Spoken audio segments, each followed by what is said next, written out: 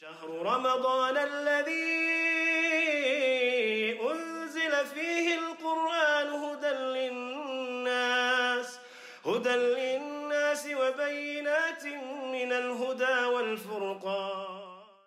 الحمد لله رب العالمين والصلاة والسلام على أشرف الأنبياء والمرسلين أما بعد.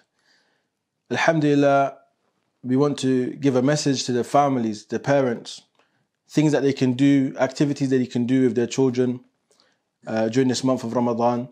As the norm, many people will go to the Quran, study the Quran, mention some benefits of tafsir, reciting the Quran among themselves and their children. Of the things that we want to encourage the parents to do and benefit for themselves and their children is to look at something of hadith, like the hadith of 40 hadith collected by Imam al-Nawawi rahimahullah. As this book, which is small but very significant in benefit, consists of what is considered to be the foundations of our religion.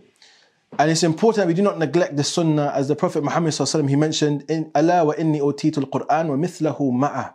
Is it not that I was given the Quran and the likes of it with it, i.e. the sunnah?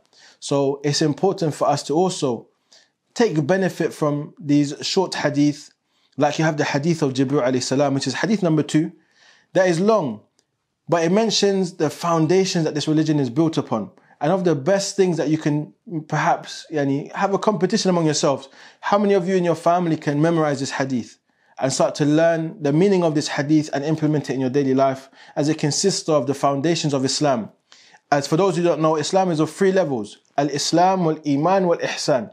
And this hadith will highlight this for you. And I will not mention more than this, except as an encouragement for you to go to this hadith and see how you can benefit from this, learning the different meanings and levels of Islam. فَجَزَاكُمُ اللَّهُ خَيْرًا وَالسَّلَامُ عَلَيْكُمْ وَرَحْمَةُ اللَّهِ وَبَرَكَاتُهُ.